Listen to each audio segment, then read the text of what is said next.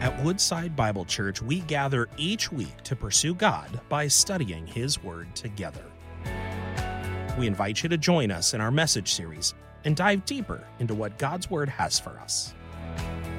If you have a Bible with you, I'm going to invite you to open it with me to Isaiah chapter 40. Isaiah chapter 40. And while you're turning there, let me just say how grateful I am to be with you guys. And I'm grateful for two reasons. One, I'm always thankful when I get a chance to engage a different part of our larger Woodside family.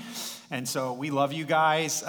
Plymouth, this was actually the first building I ever visited when I came to Farmington, or I came to Woodside Bible Church. And I love your campus pastor and your whole team and staff, so it's just a joy for me to be with you.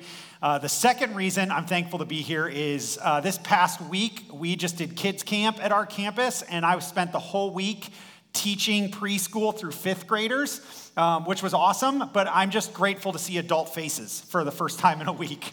So, and I'm excited for what we're going to dig into this morning. But what I want to do to just begin is I would like to read our passage for this morning and then just pray over our time again in the Lord's Word, and then we'll kind of jump in and kind of unpack some things from there. So we're in Isaiah chapter 40. This morning we'll be looking at verses 27 through 31. This is what the prophet Isaiah writes. He said, "Why do you say, O Jacob, and speak, O Israel, my way is hidden from the Lord, and my right is disregarded by my God? Have you not known? Have you not heard? The Lord is the everlasting God, the creator of the ends of the earth. He does not faint or grow weary. His understanding is unsearchable. He gives power to the faint, and to him who has no might, he increases strength. Even youths shall faint and be weary, and young men shall fall exhausted. But they who wait for the Lord shall renew their strength. They shall mount up with wings like eagles. They shall run and not be weary. They shall walk and not faint." Let me pray for us. Father, once again, we come to you grateful for your mercy to us, even as we've just declared and sang it together. Lord, we are thankful for the mercy of your word, and that through it, you reveal more of who you are and what you have done in your great work of redemption and salvation. God, I pray as we come to it now and as we come to this passage in Isaiah, that you would use your word to encounter us, each one of us in this place. That having heard it, we would know you more in our mind, trust you more deeply in our hearts, and live for you more with our lives. For that to happen, Lord, that cannot happen just from my words, but we need the power of your Spirit to work in us, to illuminate this text to us in such a way to form us and shape us as your people. So we invite you to do that now. Holy Spirit, would you come? Would you work to glorify the Lord Jesus Christ, ultimately to the glory of the Father? And we ask all this in your holy and precious name. Amen. In the spring of 2019, the Lord led me to quit my job. I don't say that trivially. I was pastoring at another church in another city, and over several months had felt a stirring in my heart that I was supposed to resign from my position and actually hand off the campus that I was leading to my worship leader. And so I spent some time praying and fasting and seeking wisdom on this, discerning if this was where the Lord was leading me, and ultimately with my wife felt like it was. And so I went to our senior pastor. It was a multi-site church similar to Woodside. I went to our senior pastor in that season. I said, I think the Lord's leading me out here, and that my worship leader is supposed to take over for me. And I was kind of expecting for him to say, okay, great, we'll move on. I would begin to see what the Lord had next for me. But his response was, well, actually, I'm getting ready to leave for a month, so I need you to just wait on this. And I thought, oh, okay. And little unbeknownst to me, I would actually be and continue in that position for the next 3 months while he waited and discerned. And I found myself in this peculiar season, a season of waiting, where I felt like God was leading me from one place and moving me to a next, but I was just kind of stuck in the middle for a while. I don't know if you've ever found yourself in a season of waiting. If you've ever found yourself in a place where you feel like you're waiting for God to do something, but it just doesn't feel like it's getting there very quick or in a hurry. And I remember in that season, I really struggled with what the Lord was doing in my life. I really struggled with where he was leading me and what is all this. And what I realized is that seasons of waiting are actually pretty common, but pretty difficult for us in our journey of faith. Part of the reason seasons of waiting are really difficult is because we live in a culture and society of instant gratification. If there was any phrase that I could use to describe our culture when it comes to waiting, I think I'd probably use the line from Veruca Salt in the old Willy Wonka movie, "Don't care how, I want it now." That's how we approach everything, isn't it? We want everything as instantly and as quickly as we possibly can. From our food, to our internet, to our communication. I mean, how many of you, even this week, sent a text to a friend or someone you knew, and they didn't respond back in 30 seconds, and you immediately felt some level of anxiety? You were like, what's happening? Why aren't they talking? What's going on? Where are the little bubbles? Right? Like we naturally want what we want as quickly and as fast as possible. And when we find ourselves where we have to wait, we often struggle with that. That's not only true for us just in our everyday lives, that often, unfortunately, can also be true for us spiritually. Many times, the essence of our want it now culture permeates our understanding of discipleship and what it looks like to follow Jesus. We want instant spirituality. I want to grow now. I want all of God's gifts now. I want to love more, or be more patient, or more kind, or I want the fruit of the Spirit in my life now. And often, when we find ourselves in seasons of waiting, seasons where things seem slow, or challenging, or hard, we want to get away from those as quickly as possible. We think they're wrong, or they're something off about us. What spiritual benefit could there possibly be in waiting? And if there is, would you even know what that might possibly look like? Or in our rush for instant now, do we often let those things pass by? What I learned through that season, but more importantly through the Word of God, is that when we find ourselves in seasons of waiting, that God actually has work for us in that place that's important for our spiritual development and growth. The question I want to ask you today, if you're in a season of waiting or when you find yourself in that season of struggle and waiting, is how can you not just survive that season, but actually thrive in it?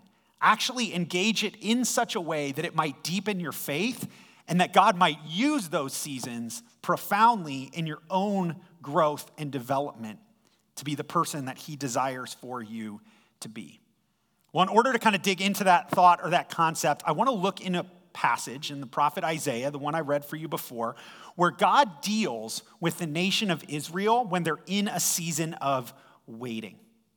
You could divide the book of Isaiah up into really two major parts. The first half of the book are words from the prophet Isaiah to the nation of Israel prior to their exile.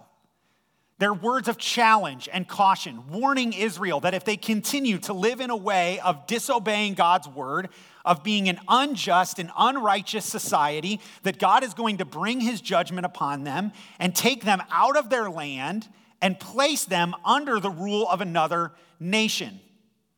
Isaiah then, in the second half of the book, starting in chapter 40, where we find our passage today, then begins to write prophetic words of encouragement to the nation when that in fact happens. When God brings a judgment, they're brought in exile and sent away from their land and live apart from God's place. And he writes in the second half to encourage them, to let them know that God is still with them in that season of exile while they wait for God to fulfill his promise of bringing them back to the land. In fact, Isaiah 40 begins with the words, "Comfort, comfort my people." These are words that are meant to encourage the nation of Israel when they're in a season of waiting and struggle. Waiting often comes for us in seasons of distress. It often involves looking forward to something that's promised or a future that we desire, but we haven't gotten there yet. And in fact, it often comes when we feel like we're not moving there at all. That's often where the distress comes from. Maybe you can think of it like this. This is how I would help us to understand the idea of waiting and where Israel finds themselves. Imagine that you're driving your car and you come to a stoplight and there's no one around you. This is always my worst. This is like my biggest frustration, right? Like when you hit a stoplight and there's no other cars and you're like, what am I doing here? Like, why is this red?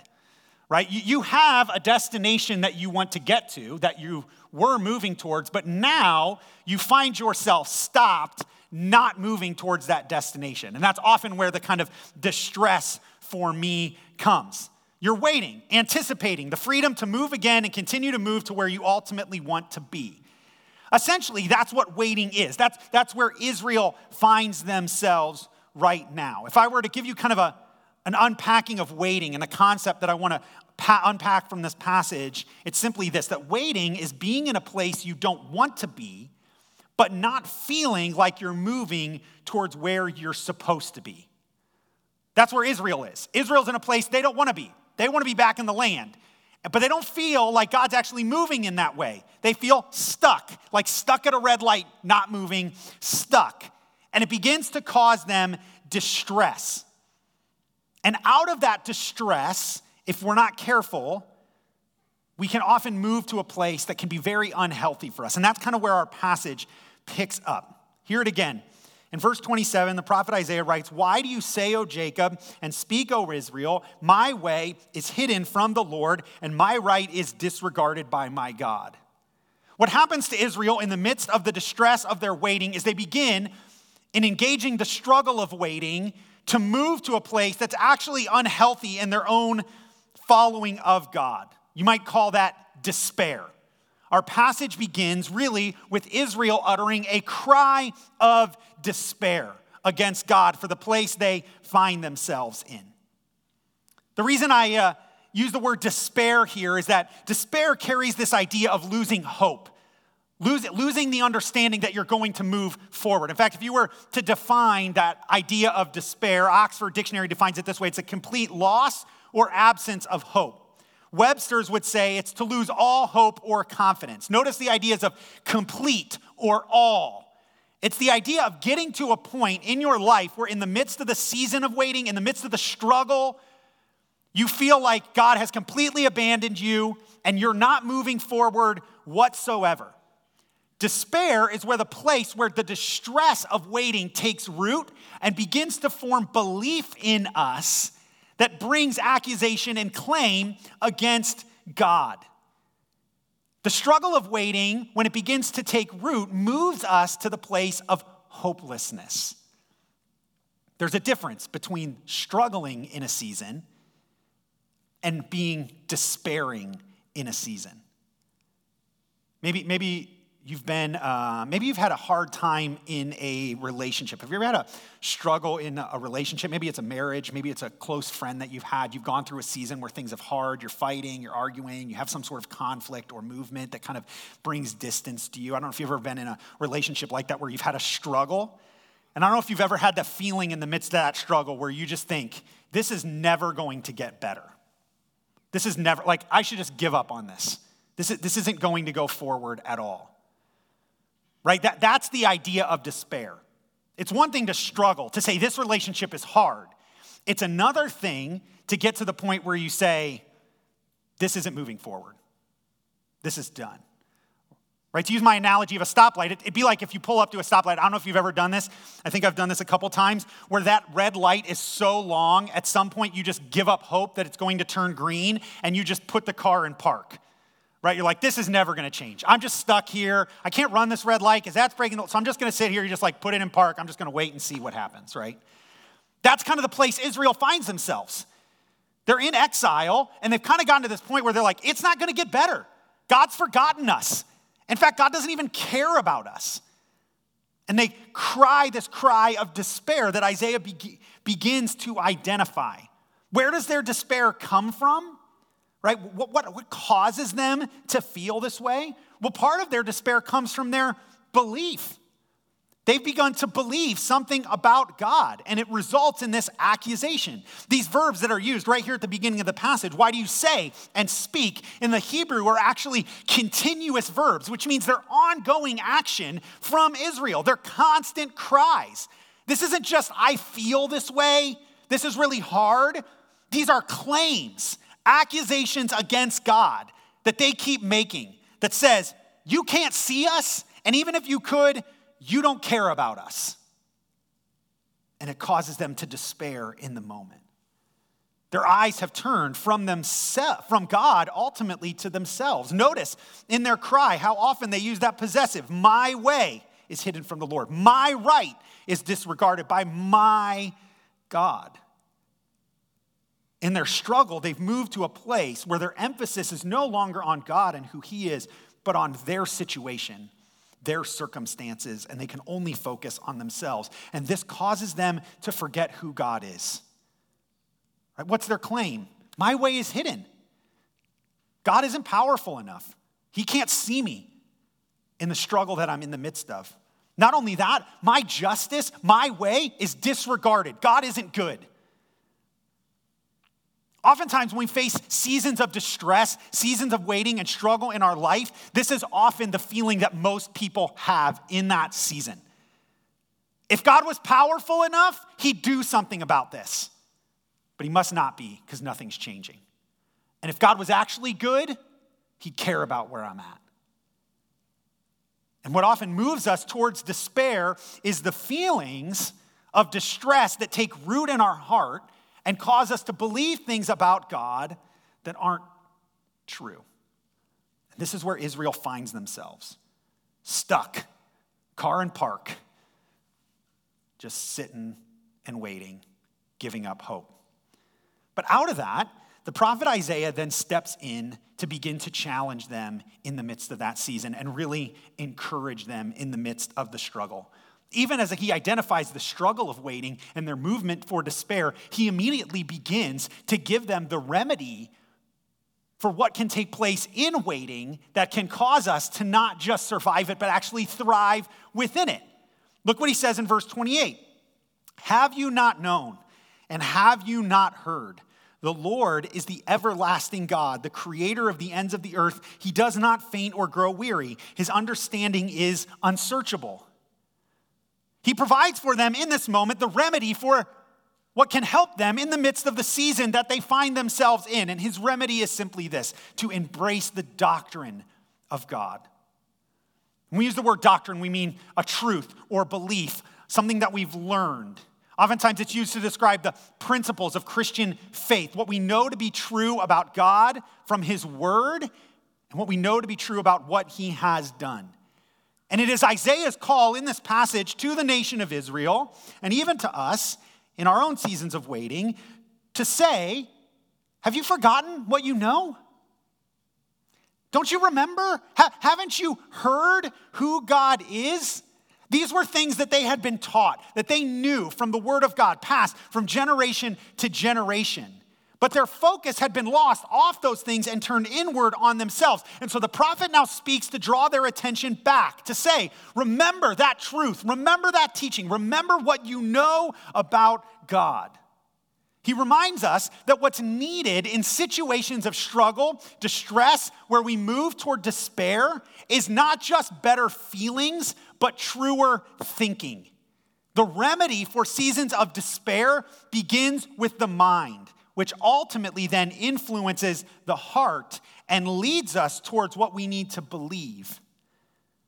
It's not that our emotions don't matter. Our emotions are an important part of who we are. It's not that we shut those off or turn those things down. But oftentimes when we're in seasons of despair, what causes that is a root of unbelief. And the remedy then is to go back and remind ourselves of what is true of God that then informs our belief. And that's what the prophet does to the nation. And he draws their attention in two ways to help provide for them a remedy in their situation. The first thing he does is he reminds them who God is. that the doctrine of God's attributes and his nature. I mean, he first reminds them, don't you remember? God is eternal. He's the everlasting God. He has been, is, and always will be. There is no point where God does not exist. He is the everlasting and eternal God. Not only that, he is the creator of all things. Everything we know in our lives and in our world, God has designed and is the creator of and is over. He reminds them that God is self-sustaining. God does not grow faint or weary. God is not dependent on someone else for his energy source. God does not have moments or times where he gets tired or sleepy. God is eternal and constant in his reality. Not only that, God is omniscient. His understanding is unsearchable. There is nothing that God does not know and that he is not sovereign over. What counters the claims of their accusation is first the reminder of who God is in his nature. Your way cannot be hidden from God. Why? Because God isn't like that. The view and transcendence of God rules out the belief that somehow God wouldn't know what situation they're in, or that he doesn't know what's going on, or that somehow he's limited in his sovereignty over the struggle of their situation. The place the prophet draws their mind back to is, remember, God is eternal and God is sovereign. Therefore, if you find yourself in a season where it feels like he might have forgotten you, remember, that's not the case. Therefore, he must have some purpose, some work, something he is doing. That's not only true of the nation of Israel, that's true of your own life. There is not one moment, not one aspect, not one iota of your existence that God is not sovereign over and cannot bring his good purposes to pass in.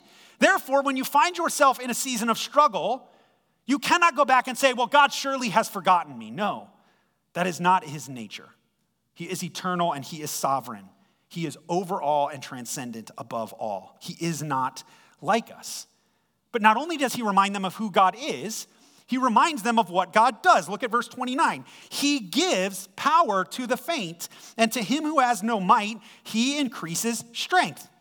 Not only does he remind them of the doctrine of God's attributes, he then reminds them of the doctrine of God's self-giving love and provision. That the nature of God is such that he gives of himself. That's what we mean when we say God is love. That he gives of himself to his creation and provides what we do not have and cannot produce.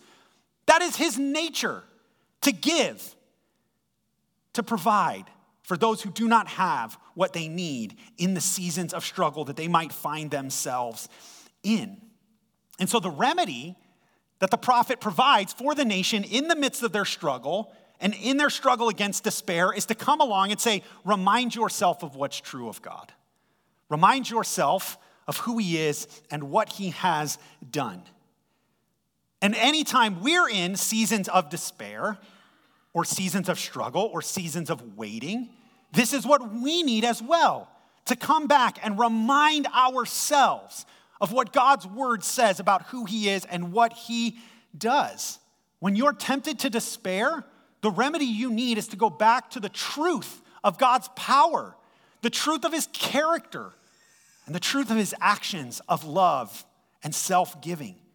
This is why the word of God is so important and powerful in seasons of struggle and seasons of waiting. And it's why we must preach the word of God to ourselves continually in those seasons. What keeps us from despair is preaching God's word to our own hearts and our own minds when we're tempted to turn from what we know is true. Dr. Martin Lloyd-Jones was a well-known preacher in the early 20th century in Britain. For many years, he practiced as a medical doctor before feeling the call to ministry, and then he ministered for a number of years at Westminster Chapel in the middle of London. And Dr. Jones, during his tenure as a pastor, wrote a book called Spiritual Depression, Its Causes and Cure. He recognizes the tendency of our own hearts in seasons to move towards what he would characterize as spiritual depression or despair.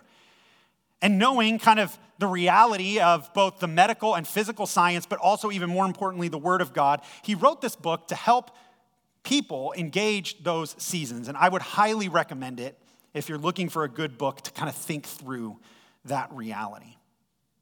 But in the middle of that book, he identifies often what's at the root of our experiences of spiritual depression and despair when we're in seasons of struggle or waiting.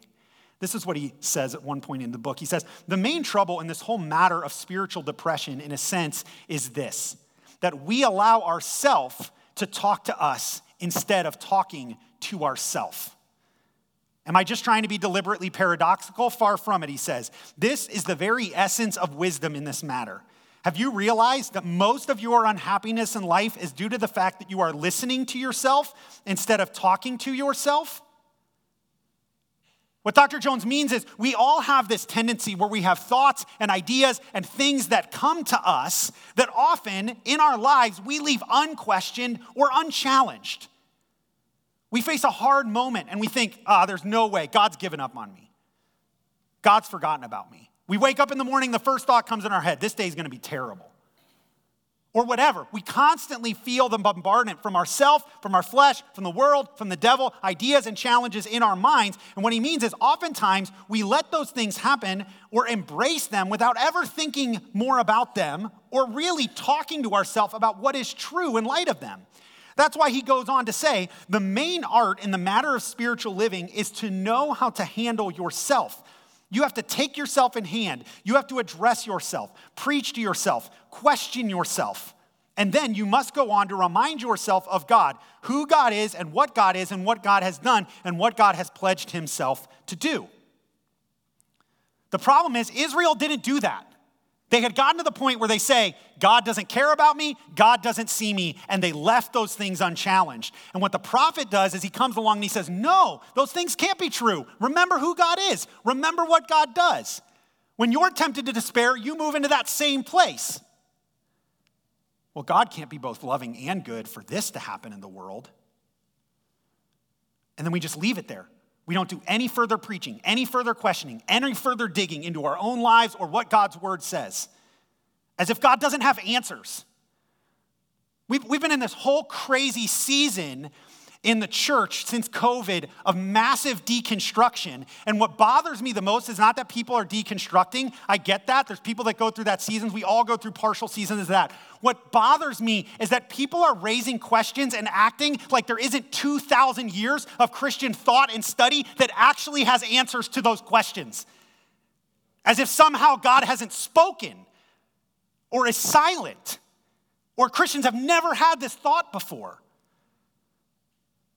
And what they fail to do in that moment is to go to God's word and say, oh, God does speak.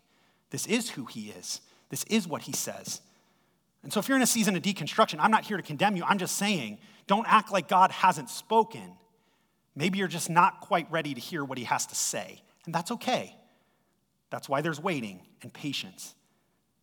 But often what we need is to remind ourselves of what God's word says. That's the remedy. And as we do that, it roots in us the promise of God to help us in that season. And that's where the prophet moves next. As he reminds them of the truths of God, he then moves to give them, here's the promise. Here's actually what you can look for in seasons of waiting that will help you in your life. Look what he says in verse 30. He says, even youths shall faint and be weary, and young men shall fall exhausted. So the first thing he reminds them is, listen, if you're going to experience what God has for you in a season of waiting, the first thing you need to remember is you don't have the strength to endure that season on your own. Don't go looking to your own resources to find what God has for you in the season of struggle. Because that's our tendency, right? That's our cultural tendency. When we're in struggle or despair, it's like, you can do it. That's a lie from Nike and our culture. Right? Like, you've got the strength, you've got the energy, you've got what's inside you to make this happen. And what the prophet says is, no, you don't. His point here of even youths and young men, he's highlighting in their culture, their picture of what the most physically resourced people are. Right? That's the image. So when you hear young men or youth, think your best athletes. right? Think LeBron James or Alex Morgan or Serena Williams or Tom Brady, or like think your top athletes. And he essentially says, even those guys fail. Even they don't have the internal resources to last. And they face external pressure that causes them to run out of energy to experience the durability necessary to get through, not just get through, but actually thrive in seasons of challenge. At some point, the ability to receive what God has for you and the good news that he has for you in any season of waiting only comes in the recognition of your own inadequacy to endure that season. Once you realize that, then you can receive the promise of durability that God has for you. And that's what comes in verse 31. So they fall faint and exhausted, but they who wait on the Lord shall renew their strength. There's the promise. They who wait for the Lord shall renew their strength. The promise comes in this call to wait. This word wait that we see in this verse, it's the Hebrew word kavah. And it carries the idea not of passivity. It carries the idea of hope. One Bible dictionary defines that word this way. It says that it's depending on and ordering activities around a future event. That's what they mean by wait. It's not just like, okay, it's actually ordering and doing something in the present and anticipation of what's to come.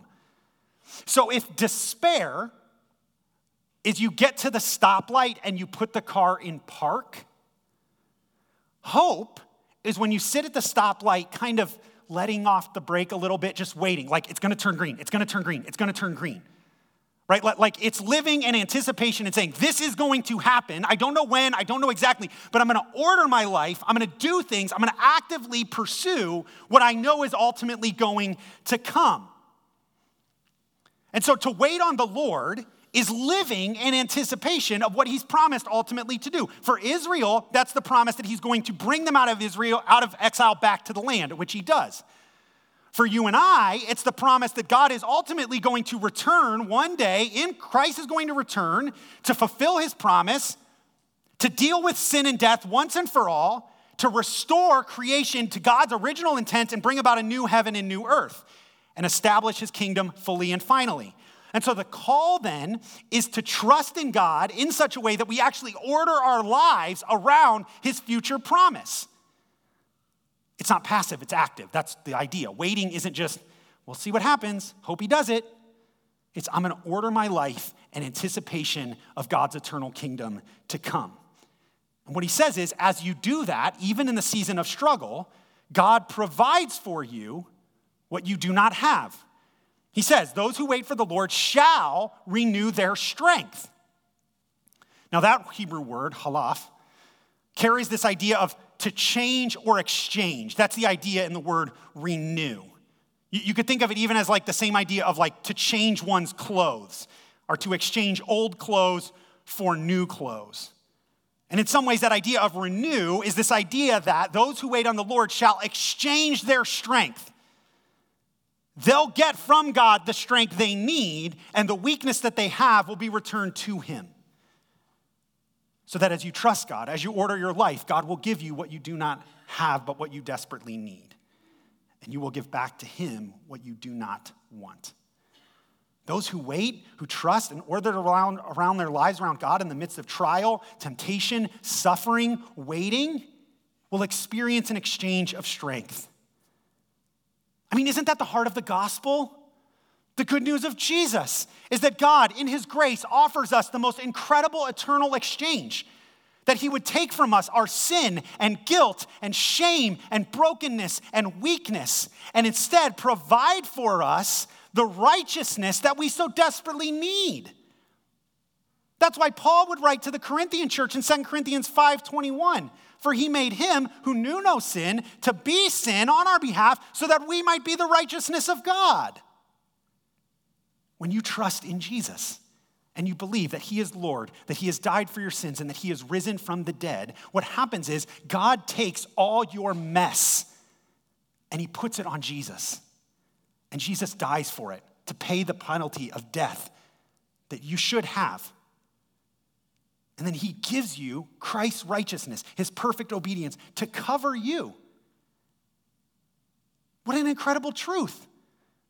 That you get what you don't deserve, and Christ gets what he doesn't deserve. But at the end of the day, it saves you. And God, out of his self-giving love, rescues those that will put their faith in Jesus. And part of that exchange is an exchange of strength. That you are not brought into Christ. You're given the Holy Spirit. You're given a resource for the seasons of struggle that you find yourself in. That's why Paul would write verses like to the Philippian church when he's dealing with the issue of contentment and living in seasons of struggle. He would say, I can do all things through Christ who strengthens me. You know that's not a verse about dunking a basketball, right? Like that's not for like an athlete's shoes. The context of that verse is Paul recognizing that there are seasons in which we live with contentment even when things are really hard. And what he says is, I can do all that because I have Jesus. And Jesus now gives me the strength I need to endure that season. You see, the truth of the gospel is that the strength we need for life is not found in our effort, our achievement, our work. It's found in our surrender where we trust Christ and order our lives around him. And when we do that, God gives us the strength. That's why I love the image that the prophet uses here. So as he gives us this promise, they who wait for the Lord shall renew their strength. And he says, they shall mount up with wings like eagles. I'm not sure there's a better image for the promise that he's expounding on than the eagle's wings that he uses in this. I don't know if you know much about eagle's wings, but eagles actually have very large wings and they're very heavy. They take a lot of energy to flap in order for an eagle to fly. Because of that, eagles are actually masters at soaring. One of the things about eagles is they reach some of the highest heights of any bird. But the way that, some eagles can fly up to 10,000 feet, which is crazy. But the way that they reach those incredible heights is that they do not fly on their own strength, but they've actually mastered the art of soaring on the wind. So eagles use their wings, and they've mastered the ability to catch wind currents in their wings so that they reach these heights not by their own power, but by utilizing the power of the wind. In many ways, that's the image for us. We achieve the ability and durability for seasons of struggle and waiting, not in our own strength, but learning to live in Christ's strength, learning to appropriate his reality into our lives. We soar on the power of the Spirit, similar to the way an eagle soars on the power of the wind. But what's also fascinating about eagles is it's said that often eagles can reach some of their highest heights and fastest speeds when storms come. That storms often bring with them thermal drafts that are able to lift eagles even higher than they normally fly. Thus, when a storm comes, eagles actually have the ability to fly higher and faster than at other points on normal winds. When you learn to live in the promise of God, to wait on him, and you learn to have your wings fly on the wind of the Spirit, then the storms of your life oftentimes can be the place where God can do some of his deepest work in growing you to be more like Jesus. It doesn't necessarily make those times all easy, happy-dory, everything's great. But as we grow in our faith and as we learn to wait on the Lord, oftentimes the struggle of waiting can be the times where we learn our greatest dependence on God. That's what I experienced in my own season. It was hard. I didn't know where God was leading me or what he was doing. But as I learned to wait on him, what I found is it didn't matter. And my prayer became in that season, God, I don't care where you lead me, just as long as you're with me. And ultimately, he led me to Woodside. Praise the Lord. But what I learned was my heart and goal was intimacy with the Lord and closeness with him. And God grew me in that season, and he can grow you in the season that you're facing as well. What if the season of struggle and waiting that you're facing right now is actually the season where God wants to grow you the most? Where he wants you to learn to live on his strength and not yours. And as you do that, man, you'll be able to face any external pressure. That's why he says, you're going to run and not be weary. You'll have the internal resources, not from yourself, but from him, to not faint, but to continue on. So where in your life are you realizing that either the outside pressure or your internal resources just aren't adequate? What the gospel invites you to do is to come back and turn from yourself and wait on the Lord, to trust in him. And as you do that, you'll find new daily strength to walk through life. You'll find the durability that your heart looks for. And so the invitation today for you, whatever season you are in, whether you're in a season of waiting, whether you will be in a season of waiting, is to come back to that simple place of trusting the Lord and ordering your life around him. That's why the author of Hebrews would say, we desire that each one of you to show the same earnestness and to have the full assurance of hope until the end, so that you may not be sluggish, but imitators of those who through faith and patience inherit the promises. May you live with faith and patience as you wait to inherit the promises of God. And may he exchange your weakness for his strength. Thank you for joining us as we study God's Word together. We would love to hear how God is moving in your heart and get you connected into the Woodside Bible Church family. Head over to woodsidebible.org/connect to introduce yourself to us today.